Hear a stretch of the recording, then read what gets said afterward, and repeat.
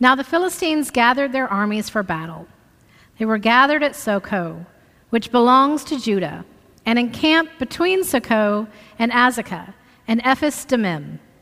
Saul and the Israelites gathered and encamped in the valley of Elah and formed ranks against the Philistines.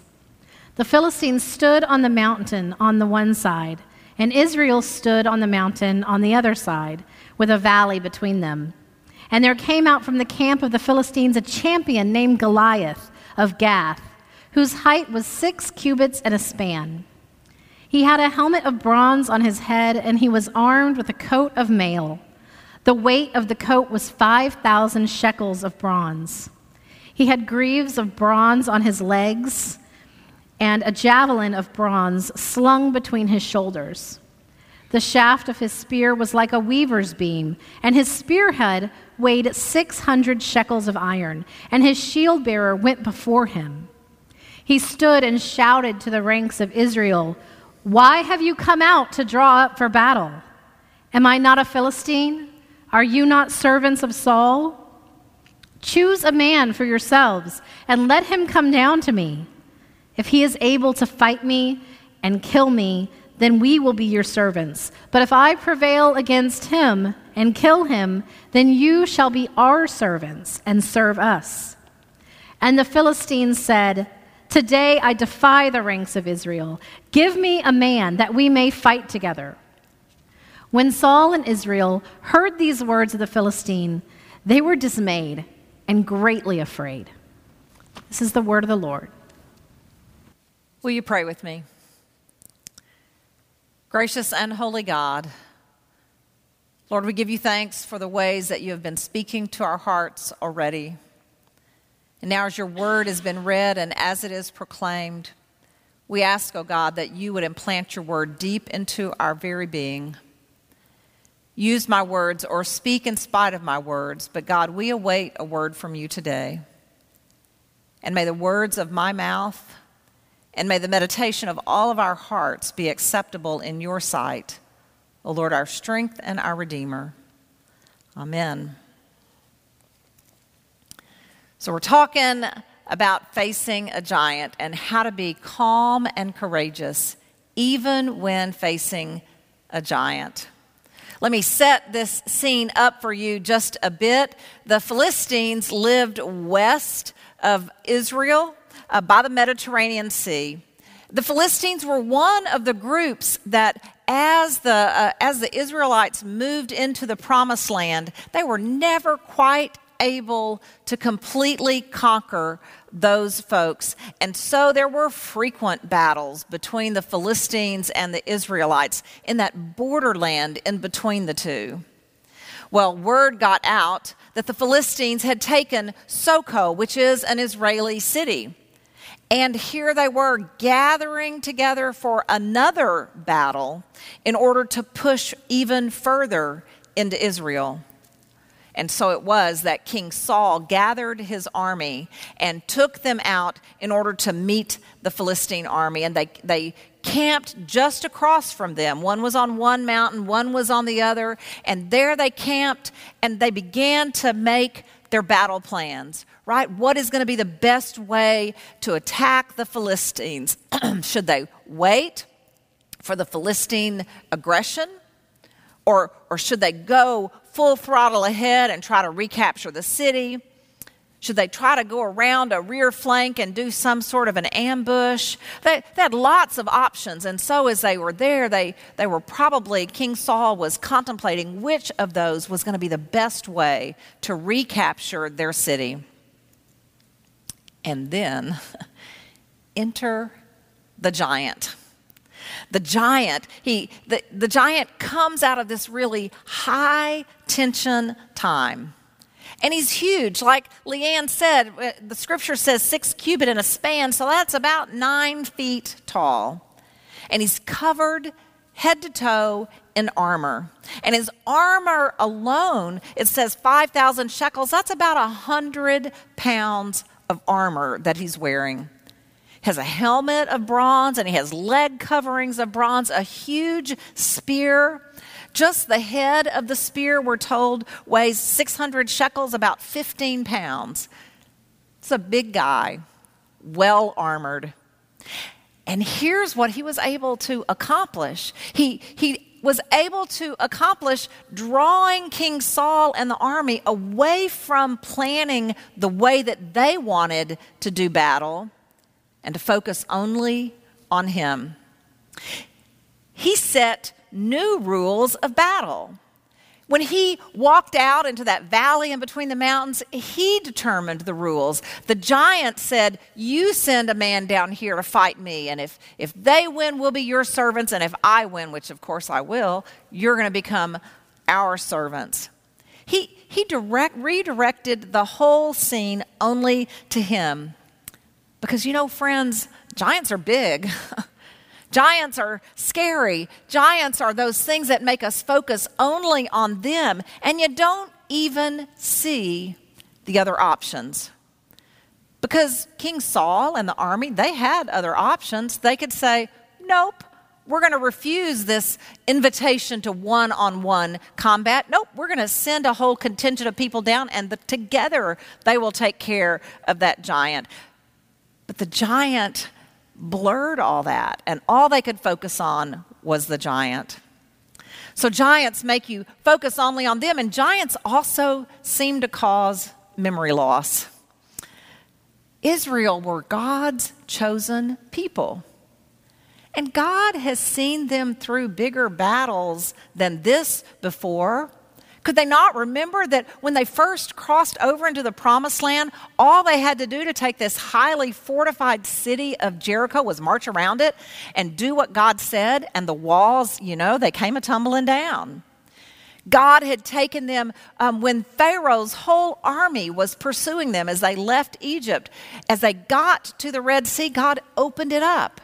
Did they remember any of that? Did they remember that they were a nation only because God had called them to be a nation?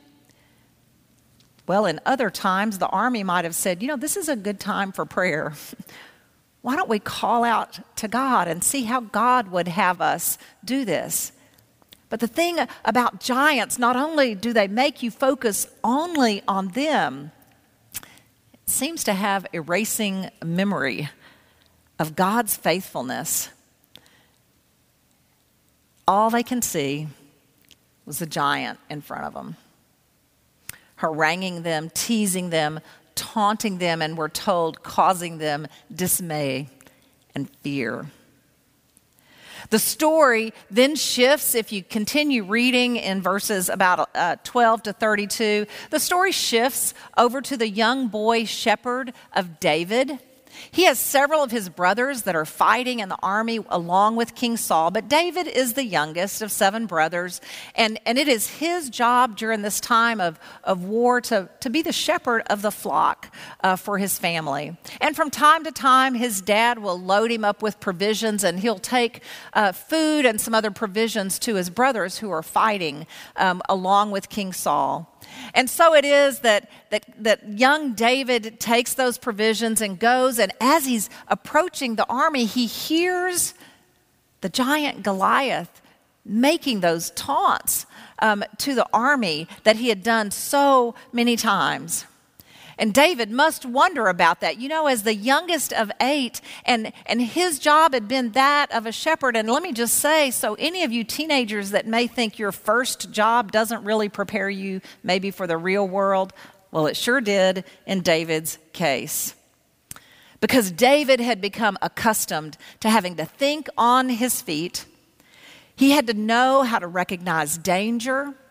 And he used the weapons that he would have at hand to protect himself and his flock when he would be out in the wilderness with the flock. He was not one who would just stand by in the face of danger. He would do something. He would take action. And so as David gets closer, we pick back up in verse 32 of chapter 17. David said to Saul, "Let no one's heart fail because of him. Your servant will go and fight with this Philistine." Saul said to David, "You are not able to go against this Philistine to fight with him. You are just a boy, and he has been a warrior from his youth." But David said to Saul, "Your servant used to keep sheep for his father. And whenever a lion or a bear came and took a lamb from the flock, I went after it and struck it down, rescuing the lamb from its mouth. And if it turned against me, I would catch it by the jaw, strike it down, and kill it. Your servant has killed both lions and bears, and this uncircumcised Philistine shall be like one of them, since he has defiled the armies of the living God." David said, "The Lord, who saved me from the paw of the lion and from the paw of the bear, will save me from the hand of this Philistine." So Saul said to David, "Go, and may the Lord be with you." You see, this giant Goliath, he had not only thrown out that challenge, but for 40 days, we're told, 2 times every day he had been out there issuing this same challenge. It is really difficult to be calm and courageous when you frequently have the giant yelling directly at you. But David, young David, comes and reminds King Saul that Goliath, the giant, may be big, but God is bigger. David brought with him a fresh perspective. His memory of what God is able to do had not yet been stolen by just focusing strictly on the giant. He remembers God's faithfulness to him when his work as a shepherd. They needed this new perspective. Not a perspective that talked about how big the giant is, but that, as David brought up, the real issue is that you are allowing and standing by, letting this giant direct all the energy on the field while belittling God and God's people. You know, sometimes we need a fresh pair of eyes to redirect a group when the group has lost its focus. For the army, all they could see was the giant, a big giant. And they had let this giant steal their focus because that was all they could see. They had allowed the giant to give them a memory lapse about God's faithfulness. All they could see was a giant. Only the giant, a really big giant, and they were dismayed and greatly afraid. But David, from his perspective, comes up and sees an arrogant bully and a target that is too big to miss. And so it is that Saul says, "Go ahead and fight him." And so Saul tries to help him out, and he puts all of his armor on young David, and David can barely move. Their armor is so heavy. That's not what he's accustomed to. And so David looked around and picked up 5 smooth stones and had a sling, and he said, "This is how I will go and fight for us." And as he walks out onto the field, he tells Goliath, "You come to me with a sword and a spear and a javelin, but I come to you in the name of the Lord of hosts, the God of the armies of Israel. This very day the Lord will deliver you into my hand." And then my favorite words, right? "So that all the earth may know there is a God in Israel, and that this assembly may know that the Lord does not save by sword and spear, for the battle is the Lord's, and he will give you into our hands." And so as the giant Goliath is throwing out his taunts as this young boy walks out on the field, and he's telling him what he's going to do, and David says, "Yeah, no, you're not. You know, you see those buzzards up there? They're going to actually come down and feast on your flesh here in just a minute." And as Goliath turned his gaze up to look at that, the smallest amount of flesh shone through that armor, and David had his target, and off went the stone, hit the giant right in the forehead, and down he went. The giant was defeated not with those tools that the giant insisted on using, but with ingenuity and faithfulness and 5 smooth stones. Goliath never even saw it coming. He went the way of all giants that go when those around them stop believing their lies and stop looking at the inadequacies that the giant is pointing out and look to see things the way that the living God sees them, the gifts and the capabilities that are there. They may not be much, but in the hands of the living God, just enough, it's more than enough. For the battle is the Lord's. As the song that Connection sang, the voice of truth tells us it matters which voice you listen to when you're facing giants and other obstacles. I think about our situation right now, and a big giant that I see us facing is that giant called powerlessness. Powerlessness. That giant says, you know what, you can't stop the virus. You can't save the economy. You can't know the future. It's a taunting voice that says you can't do anything. And when our focus is there, it's really hard to see what our options are. We also can have a memory loss of God's faithfulness for us in the past. We might lose our memory of the goodness of others that are around us, the power that we do have for good. I have seen you guys reclaiming power from this giant of powerlessness. You do it through your Zoom small groups and supporting each other, even as you share together spiritually. I've seen it in the way that you pick up the phone and you call each other. Some folks you know well, some folks you barely know, but your heart is just stirred to maybe pick up the phone and call them that day. I've seen some really ingenious ways of visiting while social distancing. You've gone and you've gotten groceries for each other. You've donated blood.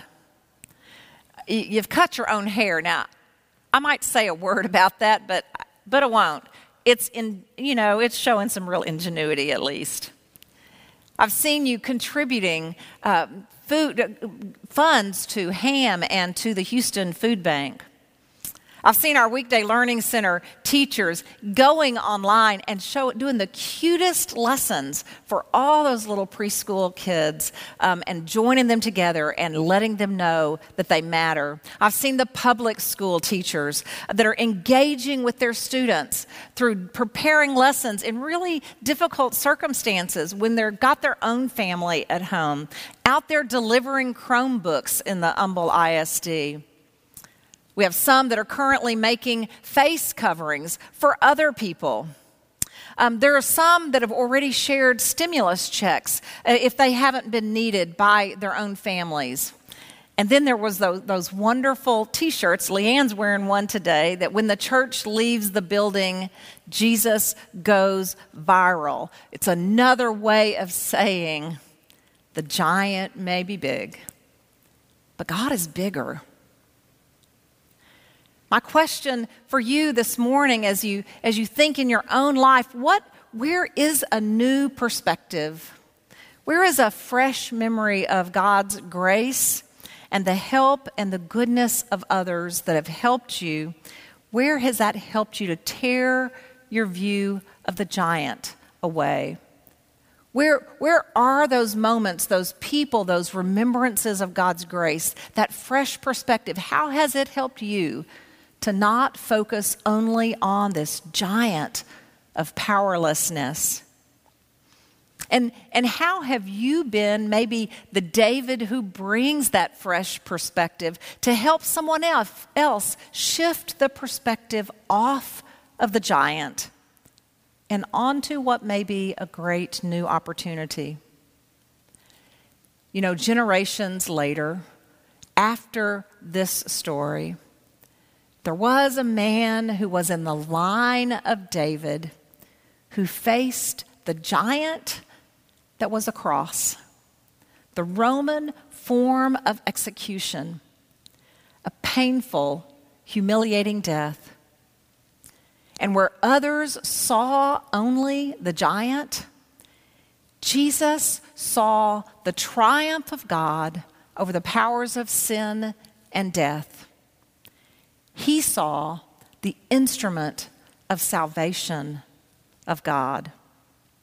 And what appeared to be a giant symbol of failure became the symbol for us of our risen Lord, that even these 2,000 years later, we still display, to remind us in Paul's words in Romans 8 that we are more than conquerors through him who loves us, and that neither death nor life, nor angels, nor rulers, nor things present, nor things to come, nor height, nor depth, nor anything else in all of creation will be able to take away, separate us from the love of Christ in Christ Jesus our Lord. All of us face giants, big giants, giants that want us to focus only on them, to believe we have no other options, that give us memory loss, that cause dismay and fear. To be calm and courageous in the face of the giants in our lives, we all need that fresh perspective of David from time to time, to redefine that battle, to remind us of who we are in Christ and who God is, to help us to gain perspective, to speak boldly, to remember that the Lord has saved me from the paw of the lion and the paw of the bear and will save me from this hand of the Philistine, that we are more than conquerors through him who loves us, and that giants are big, but God is bigger. Let us pray.